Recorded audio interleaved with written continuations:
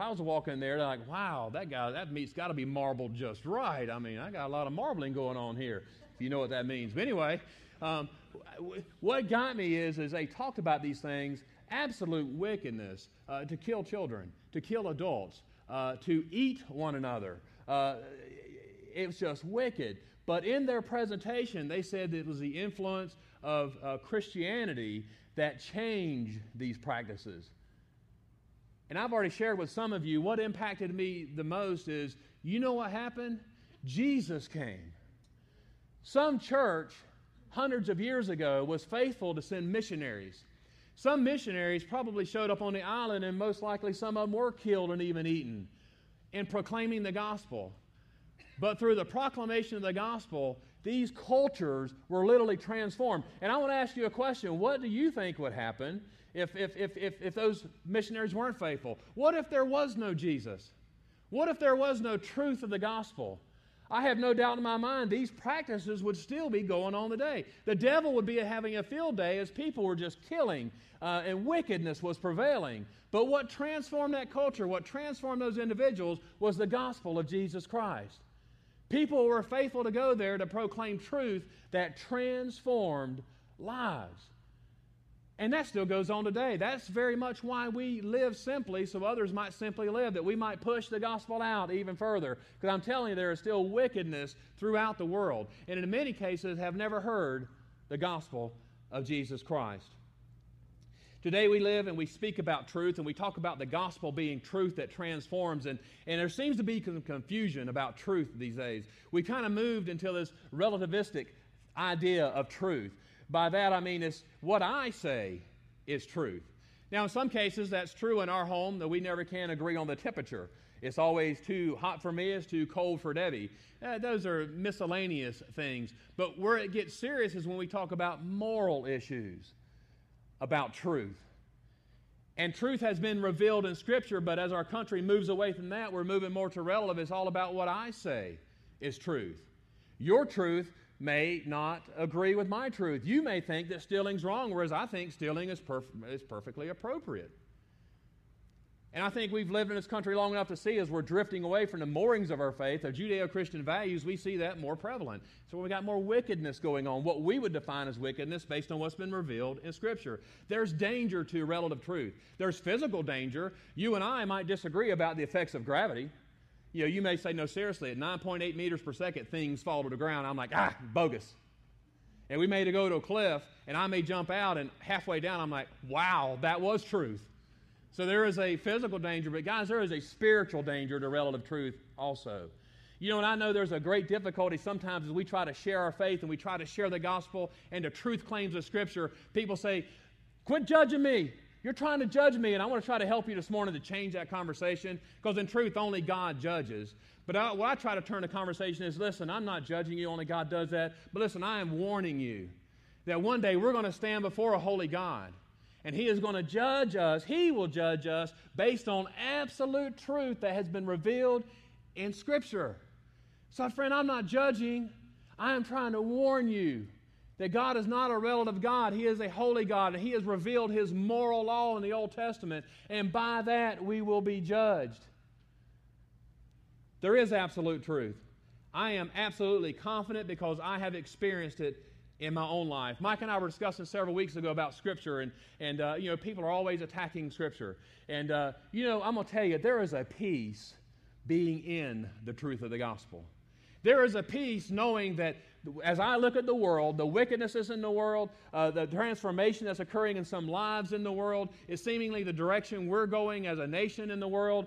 There is a sense of peace because the truth in me, it explains exactly what I see. I don't have to see, well, the Bible's true, but you just got to kind of accept this secondary argument to try to support that truth claim. No, the Bible stands all alone, all by itself. It is truth without any mixture of error. It is the truth that we will all be judged by. It is absolute truth. No secondary arguments needed. In our country today, I know lawmakers are striving to regulate as many things as possible as wickedness tends to rise in our nation. I think we would all agree as Americans, wickedness is rising, and all manner of wickedness is rising in our country. And they're trying to regulate it. And what they're regulating is really symptoms of a deeper problem, a deeper spiritual issue. We are drifting away from that which brought us together as a people, that which made us strong. And you cannot regulate that out. Let me share this with you. If God was to send an awesome revival in this country and people repented of sin and turned in faith believing in Jesus Christ and with a passion to make Him Lord of their life, is it not true that I could have a howitzer in my backyard and no one would have to fear? Because they know I love God and I serve God, and I would never use that intentionally to harm anybody. Hey, what's this button do? Boom. Ooh, sorry, Fred. Car. Insurance cover that? But you get the point I'm after. You could own just about anything. You could be free because in your heart of hearts you love God and you love your neighbors yourself and you wouldn't cause them any harm. But we keep trying to regulate things. And what needs to happen is a transformation of a heart. People need to come to understand Jesus Christ and the truth that can transform their life. Jesus said this in John chapter 8, verses 31 through 32. He said, if you continue in my word, then you are truly disciples of mine. Now listen to this. And you will know the truth, and the truth will make you free. There's a peace being in the truth of the gospel. And I know many times people will challenge the truth of the gospel. And I want to put a plug in right now, if you don't mind, about small groups. Because Craig Smith, raise your hand, Craig. No, higher. There you go. We were in small groups, and man, he provided such a beautiful illustration of how to defend Scripture with those who challenge it. Because I don't think we should be a church, and I know Pastor Mike does not want us to be a church. We believe just, well, because we believe. But because Daddy believed, because Mike believed. Man, we have the truth. The truth always stands on its own. But bear with me here, and let me just walk through this, and I would encourage you to try to memorize this, because it's good stuff. Just take your hand, and on your hand there's a little small finger over here called the pinky, starts with a P, and think of prophetic word. Prophetic word. The odds of one person fulfilling all the promises that were prophesied in the Old Testament about the Messiah to actually occur in one individual, the odds are astronomical. All that was prophesied about the Messiah came true in the person of Jesus Christ. He fulfilled everything that was mentioned. He is yet to fulfill some of the kingdom coming literally here, but everything about the suffering servant has been fulfilled. So it is a prophetic word. And if you look at your ring finger, and I was talking to him this morning, I messed this up, but I think you'll get the same idea. There is a ring, and there's kind of a continuous or a continuity in the ring. There is one simple message throughout Scripture, and it is consistent. It speaks of one theme. It has 40 authors. 66 books written over 2,000 years, but yet it has a central theme. Man's sinfulness, God's love, God's provision of Jesus Christ that our sins might be forgiven, and that if we trust in Him as our Lord and Savior, we have the hope of eternal life with Him in heaven. It's consistently through there. And it's just shocking to me that 40-plus authors written over 2,000 years and 66 books can maintain this continuity. So think of that. Now we got the big finger. I didn't say the other B thing, but the big finger. You know what the Bible does? It answers the big questions in life. Those epistemology, well, just who am I? What is my purpose? Why am I here? You know, of all creation, we humans are the only ones that ask that type of questions because within us resides a soul, a spirit that God had breathed in. So we ask those questions, and the Bible answers those questions. What is my purpose? The chief end, to glorify God and to enjoy Him forever. Just bring glory to God and be about His calling. And to some folks, like, that's not much, man. That's everything. That's everything. If you don't know Him this morning, I pray you trust Him and you find Him. But you know what? Then you got this finger, and we always use that finger for pointing. And you know about the Bible? It kind of talks about a lot of things that has happened in the past. And every time people who dig in the dirt to find stuff, where there was doubt about what the Scripture claimed before, about certain cities, about certain cultures, guess what? I was like, oh, well, here they are. We found them. It validates Scripture. Not one time have archaeologists found something and said, whoa, whoa, whoa, the Bible says this, but we're finding this over here. So as it points and reaches back in history, it validates all the claims of Scripture. But I really like this one, the thumb. The truth of the gospel transforms lives. It changes lives. It can make a drug addict clean. It can make someone caught in homosexuality set free. It can change us from being enemies of God to friends of God. It can have all the sins that we've ever created or ever will create purged and allow God to adopt us as His children. Transforming lives. And the last thing, and you get this because you come to the second service, and Craig reminded me of this, is the fist. The Bible fights back. No other book has ever been attacked so vigorously as Scripture. But yet it still stands here today saying, I am truth. I am revealing the will of God. I am revealing the very Word of God. It fights back. So I encourage you to kind of grab a hold of that, because it kind of fits in. And I know this has been a kind of a long introductory, but it really fits into what I want to talk about, the Scripture we met. As I search Scripture, and you find a lot of people whose lives have been transformed by God. Paul just kind of reaches out and jumps at me. It jumps at me because here is a man who hated Jesus Christ, hated Christianity. But somehow, well, not somehow, God intervened, and his life was radically transformed by this truth. And he became a passionate lover of Jesus Christ. There's only one thing that can explain this, and that is the truth of the gospel. That it is truth. As a matter of fact, as you and I grow, we change on things, even academic things, as we learn something. Oh, okay, I see now. And we better understand things. The truth of the gospel is very much that same way. That's how cultures can change. As the Spirit illuminates truth in their life, they grab hold of this truth and they don't let it go. They grab hold of God. They grab hold of the gospel and don't let it go. And as a result, their lives are changed and cultures are radically changed. So that is primarily, I know that's been a long introductory, and I hope you've kind of hung in for that, but I want to look at the life of Paul now, the transformation that took place in his life. There is no doubt that Paul initially struggled against the truth. We know here in verses 9 through 11, I'm not going to read them again, but maybe you can peruse through them, and I'll just bring out some points. He says himself, his own testimony was, he was hostile to the name of Jesus and those that followed him. He was hostile. He went about to purposely cause them harm. He sought and received authority to place as many in prison as he could capture, and he even concurred when they were being put to death. He was furiously enraged at Christians, is the latter part of what verse 11 would say. Furiously enraged at them, and I kept pursuing them even to foreign places. This is amazing.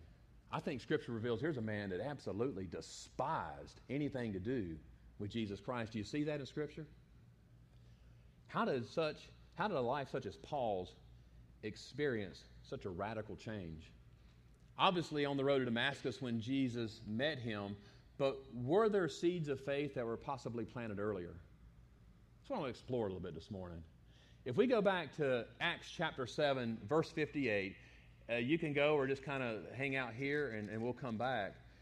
The first time Paul, whose name then was Saul, is mentioned is at the latter end of a sermon or a testimony provided by Stephen.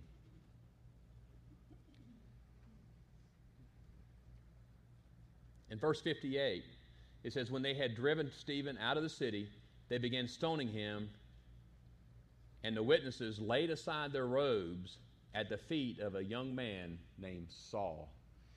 It's interesting, and I have to question myself, why would Luke record that here? Why would he mention just in passing that, by the way, Saul was at the stoning of Stephen? He heard Stephen's testimony, and what was Stephen there for? Because he was preaching Jesus. And they basically said, give an account. Now, Stephen did an interesting thing. He recounted the history of Israel all the way back to Abraham. And he talked about even the patriarchs where they sold Joseph into slavery. And it says something very interesting, but God was with Joseph. So right from the get-go, the one whose God's hand was on, the patriarchs rejected. There was a rebellion against God. It goes on and introduces the idea of Moses, and y'all remember the account how they just loved Moses, and oh man, you are the man. We are behind you 100%, Moses. Wherever you say go, we're right behind you because we know you're God's man. Everybody remember reading that? No, not exactly how it happened, right? Oh, they followed him for a bit. They were always questioning his authority. At one point, what was it? Hey, Moses is never coming down. Let's just build us a golden calf and let's head back to Egypt. Stephen is trying to introduce the idea that your fathers were rebelling against the will of God, against the Word of God, against the truth revealing God. That seems to be in our history. And then he concludes with this. Look at verse 51, or just listen in chapter 7. He is concluding his testimony. You men who are stiff-necked and uncircumcised in heart and ears always resisting the Holy Spirit, you are doing just as your fathers did. And he's talking about rejecting Jesus Christ as the Messiah. Which one of the prophets did your fathers not persecute? They killed those who previously announced the coming of the righteous one, whose betrayers and murderers you have now become. You who received the law as ordained by angels and yet did not keep it. He is laying a history of rebellion at her feet. He says, you've always rebelled against the way of God, and now you are rebelling against the Messiah that God has provided to have our sins forgiven. Now, how can you imagine this went over? It's amazing about the Word of God when it's proclaimed. You remember Peter in Acts chapter 2 preached the sermon how Jesus was the Messiah. You guys are guilty and his blood is on your hands. At that instant, it cut their heart. And they repented, and thousands come to faith in Jesus Christ. But in this instance, we are going to kill the messenger. We are going to kill Stephen. But what I want to bring to your mind is Paul was there hearing this testimony. We're going to talk about that a little bit more in just a second. He's hearing Stephen's testimony, and he is very much aware of Israel's history. And there is something inside Paul that must have been ringing true with what Stephen is saying. Well, what effect did it have on Paul? Paul became passionate. Passionate about the gospel? No. Passionate about crushing this truth that's being proclaimed. Here's something I know about truth, and maybe you can identify. Truth can be encouraging, can it not? When somebody shares truth with you, it can be encouraging. Something maybe you invest a lot of time and a lot of effort in, and somebody comes alongside you and says, man, you're doing great. I think you're dead on. You're spot on. That's kind of encouraging. But at the same time, somebody may come along something you've been doing or pursuing for some time and said, listen, you're wasting your time. You're on the wrong track. You're heading in the wrong direction. That would tend to be discouraging. Would you agree with that? And I want to tie this back to Paul, because even if there is a work on the inside that we don't know of because it's not recorded in Scripture, I'm actually using just maybe a little bit of sanctified imagination here. But I think Paul's wrestling with this truth, and how he is responding to it is with a passionate rejection of it. It can happen to me this way. Hey, I've been on a diet for 3 months and I lost 4 pounds. I'm considering writing a book, okay? But you may come up to me and you say, man, Brother Jimmy, you lost some weight. That's encouraging. And it's true. You know, knocking out 4 pounds, that ain't nothing to frown about. Amen? Somebody give me some encouragement here. That's encouraging. But what is also is true, Brother Jimmy, you're about 30 pounds overweight. You need to drop about 30 more. That's still true. But it's very discouraging. And there is something within my flesh that wants to respond this way. Yeah, I'm 30 pounds overweight, but you're ugly. And guess what? I can lose weight. You're stuck with ugly. That could be a response, but that isn't a very emotional response for a truth that may have cut me pretty deeply, right? But I'm going to tell you something. If you have somebody that loves you enough to pull you aside and speak truth into your life, man, you need to receive that, even if it hurts, even if it hurts. Amen? I'm trying to build a case that this sermon that testimony that Stephen gave about rejecting the Messiah, though Paul responded very aggressively against, I think it began to do a work. There was a seed of faith planted in his heart. That's what I'm arguing this morning. For Paul, almost everything he believed up to this point about a relationship with God had been challenged. Hey, he was a Pharisee, and we know the Pharisees, well, man, they're very strict. His own testimony back in chapter 26. What did it say? As he's talking to Agrippa. So then all the Jews know my manner of life from my youth up, which from the beginning was spent among my own nation at Jerusalem. Since they have known about me for a long time, if they are willing to testify, that I lived as a Pharisee according to the strictest sect of our religion, and now I am standing trial for the hope of the promise made by God to our fathers. He's saying, I lived a very strict religious life. If anyone is going to find favor with God, it's going to be me because of my outward cleanness, my outward righteousness. But God doesn't deal with that. So this was a struggle for Paul. It would cause him for everything he has learned up to this point, to cast aside and embrace the one he despised the most as the true Messiah. That was a struggle. That had to be a struggle. Was it worth it? In Philippians, Paul gives his testimony this way. He said, I was all these things. Man, I was a Pharisee. I was a follower of the law. Man, I was of the premier tribe of Israel. But he said this, but I count all that you would count as worth as garbage compared to what I have found in Jesus Christ. What can explain that dramatic transformation? The truth of the gospel. That's what explains that work in Paul's life.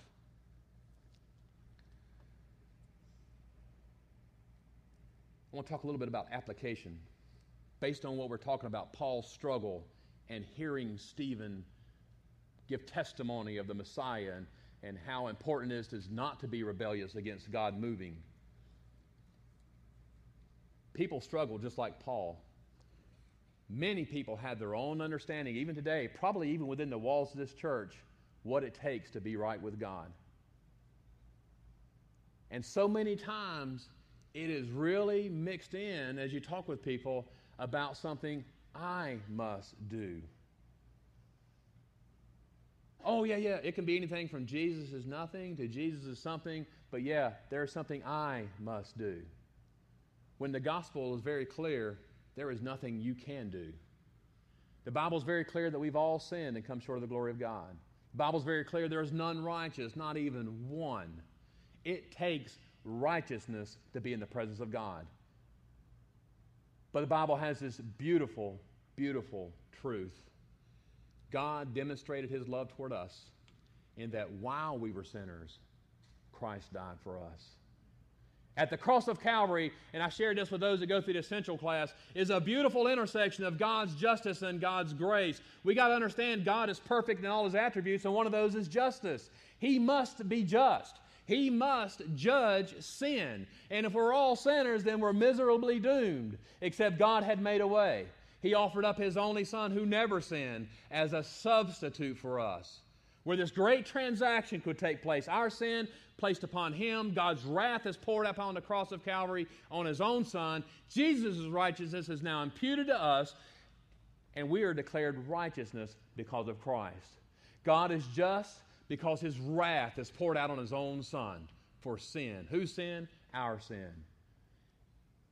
He's merciful because he provided Jesus Christ. That's the truth of the gospel. That is the truth that liberates cultures. That's truth that transforms people and cultures. Something else I want to notice, it cost for Paul to hear the truth of the gospel. It cost something. It cost Stephen his life. There must have been something that had to stir inside of Saul. I believe Saul thought what he was doing was pleasing to God. But yet here is a man who is speaking truth as affecting Paul on the inside. And yet in his last breath, this person being stoned for their belief is saying things like, Father, forgive them. Hold not this against them. I want you to just meditate on that just a little bit. People have wholeheartedly rejected you, and now they have drugged you out to a field, and they are killing you slowly. I'm fearful that if that was me, there'd be questions like, God, why? Why? Didn't I preach the truth? I thought this was supposed to be a path to the easy road. I was supposed to have a 3-car garage and a 2,000 square foot home and a vacation every year. But they're stoning me. And shame on them anyway. Boy, they don't know how wrong they are. It's not what Stephen said, is it? Father, forgive them. Lay not this at their charge. For someone who desires to love God and please God, this had to have an impact on his life. And what I want to share with you, church, if we're going to reach this world with the gospel of Jesus Christ, it's going to cost us something. I'm so glad we set aside this month, this Simply Live month, so we can kind of be indoctrinated in this idea of, you know what, I need to sacrifice so that the gospel might be proclaimed to people who have never heard it.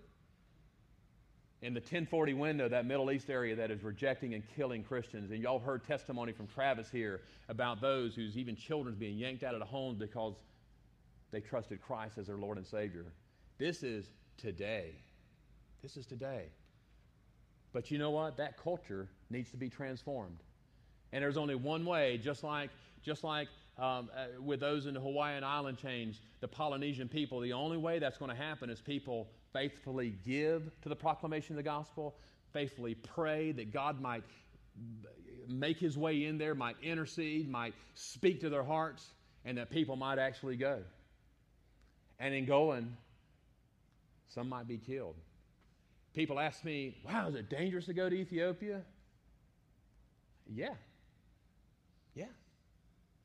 I mean, I wasn't felt threatened there at all, but at any time, something could happen.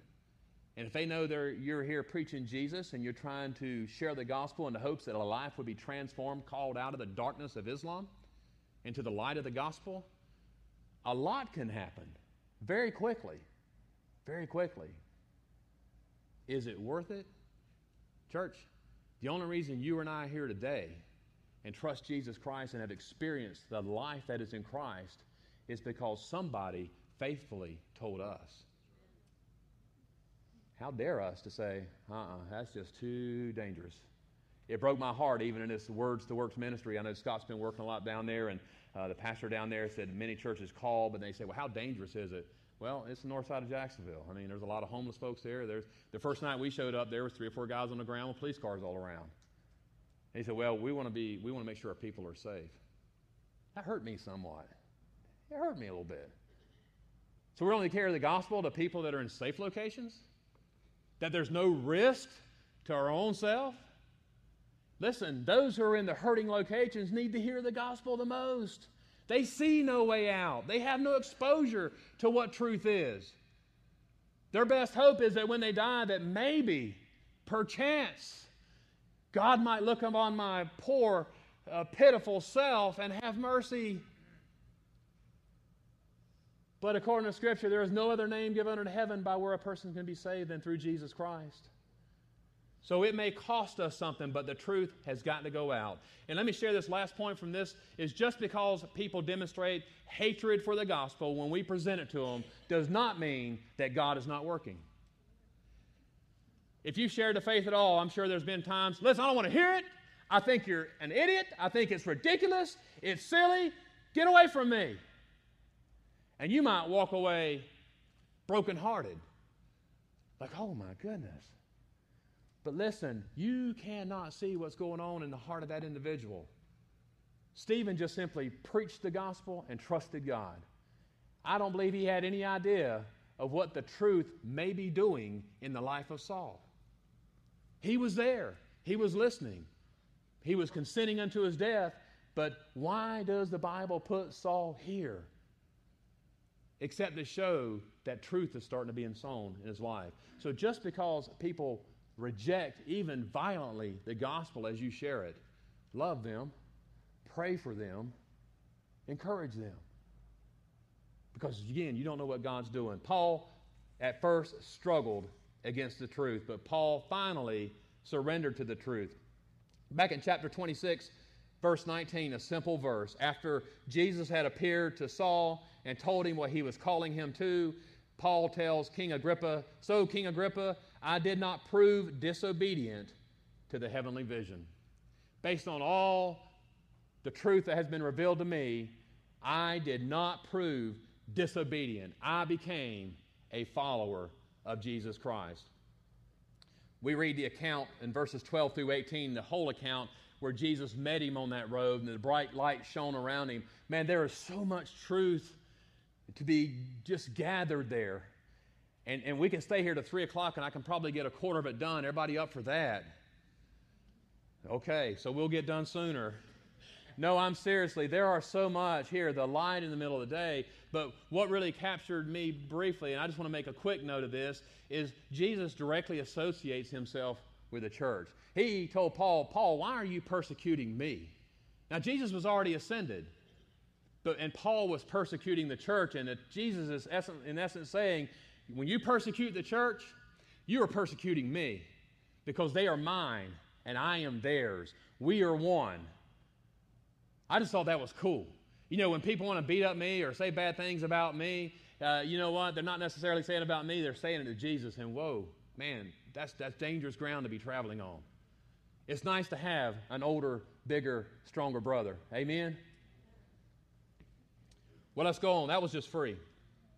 What really captured my attention in verse 14 is this. Look, and when he had fallen on the ground, Paul, I heard a voice saying to me in a Hebrew dialect, Saul, Saul, why are you persecuting me? And we talked about that. But listen to this. It is hard for you to kick against the goads. It is hard for you, Paul, to kick against the goads. That really just kind of captured my attention as I was studying, as I was preparing, and also in light of what I've already shared this morning. It was a common proverb used back then, and we even use it today. You ever hear anybody, and maybe, I hope it's not an old thing, I hope not, but you ever hear say, well, what are you doing with those people? Well, I'm kind of goading them along. Has anybody heard that? Please raise your hand. Thank you, brother. I don't know if you love me in line, but anyway, thank you. No, just kidding. No, we've used that. We goad them along. What are we saying? We're trying to encourage them to move in an area. I may be a middle school teacher, and we're on a field trip, and I'm trying to goad them to the entrance. I'm trying to goad them, if I'm at the zoo, to different exhibits to see. I'm goading them along. Well, back in that day, an ox goad, or a goading ox, was used by a person who owned an ox. And it was a long stick, had a sharp point.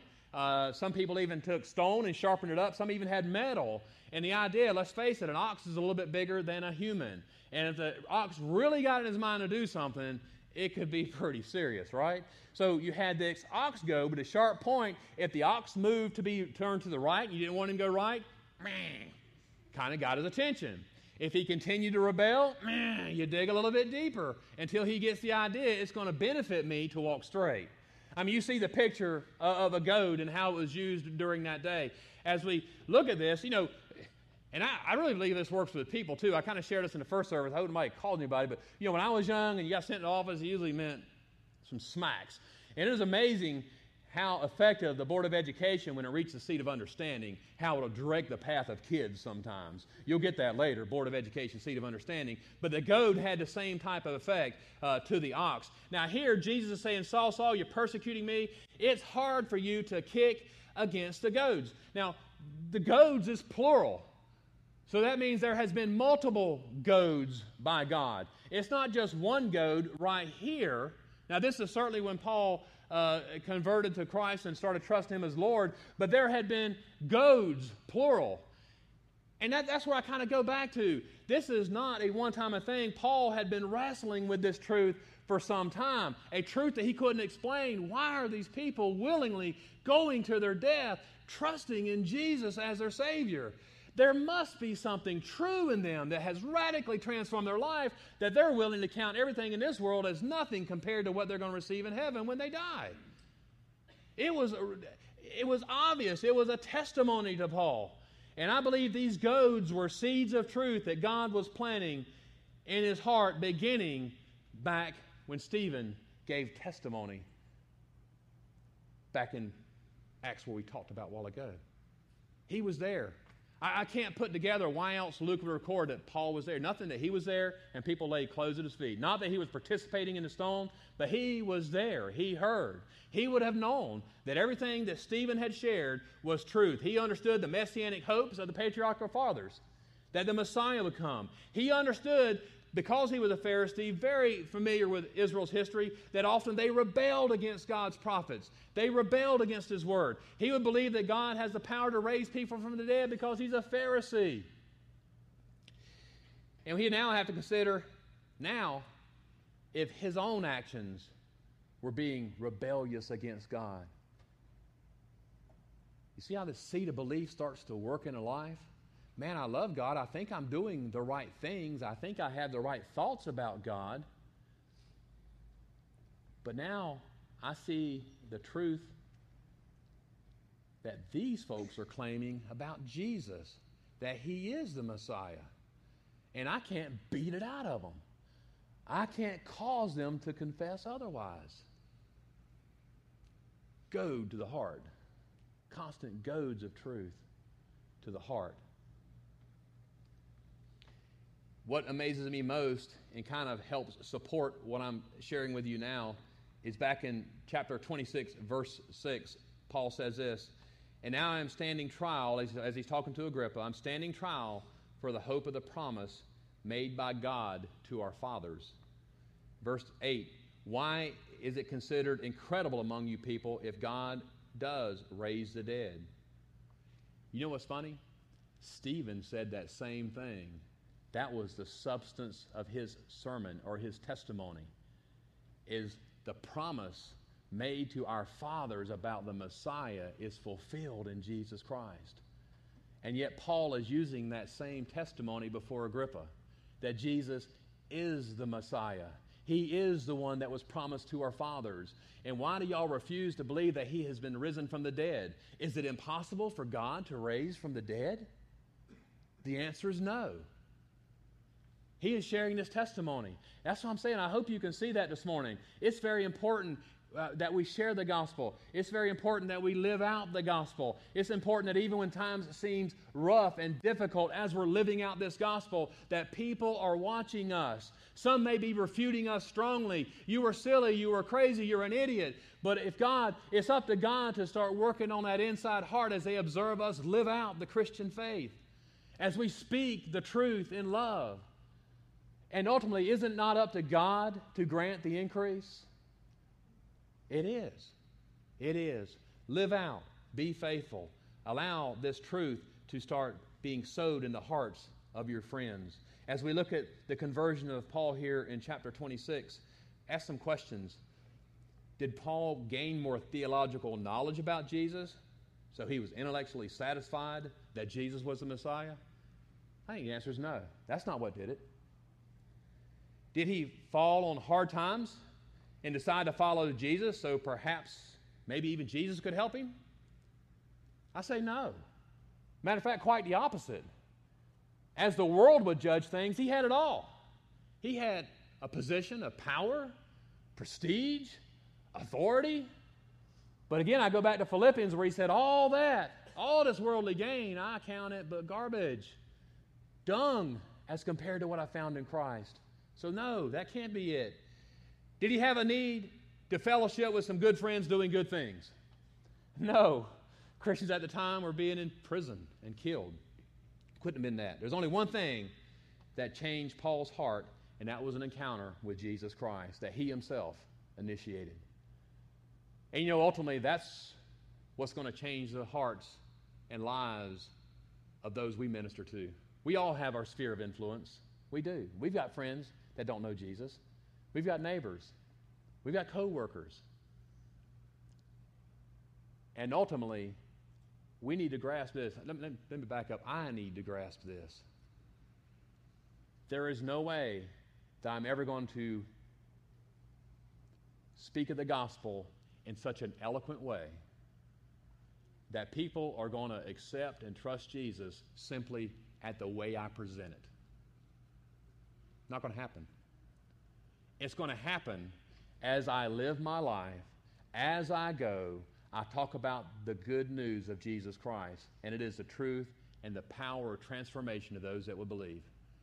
And then God will take his word into the hearts of individuals around me and transform them. And transform them.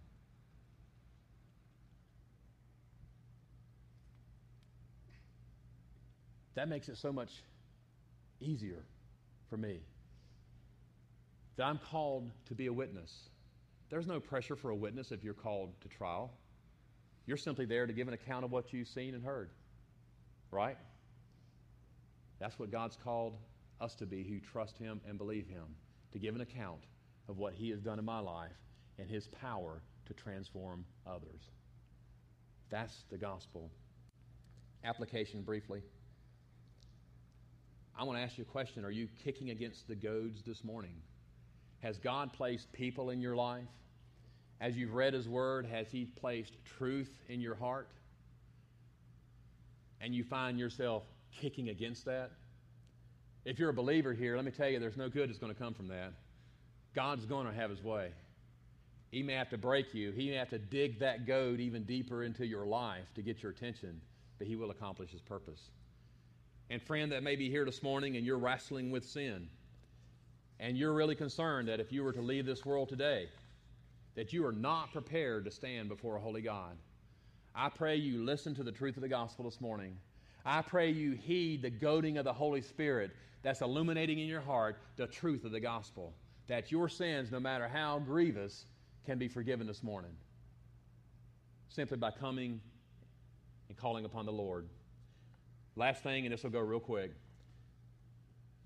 Paul resisted, but then he trusted, but then he purposely spread the truth.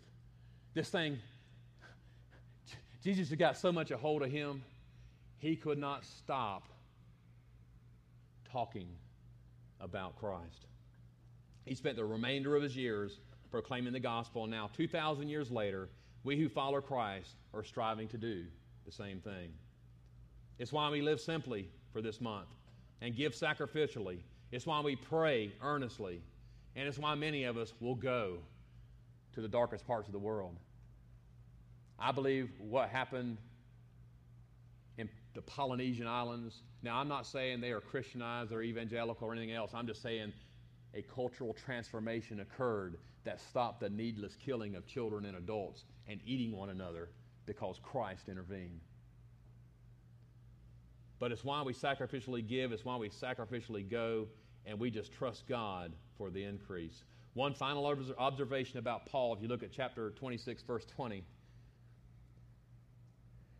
Paul kept declaring the gospel, obviously, both to those of Damascus first and also at Jerusalem and throughout all the region of Judea, and even to the Gentiles, that they should repent and turn to God. Where did Paul start first? He was already heading to Damascus to take some Christians prisons. The minute he got there, I got good news. Here I thought that I was going to imprison you, but I myself have been set free by the gospel of Jesus Christ. He began sharing the gospel to those he come in contact with first, but didn't stop there. His eyes were further. To those foreign cities that he was going to go to persecute, he is now going to proclaim the gospel that might set free. Church, are you excited that we're a part of that picture? I pray it excited your heart when Brother Mike shared about Ethiopia and all that's going on there. And then you got to ask your question. Ask this question. What if nobody went? What if nobody sent? What if nobody prayed? They would still be in darkness. They'd still be in darkness. Let's pray. Father, it is in the name of Jesus, God, that we come this morning. And Father,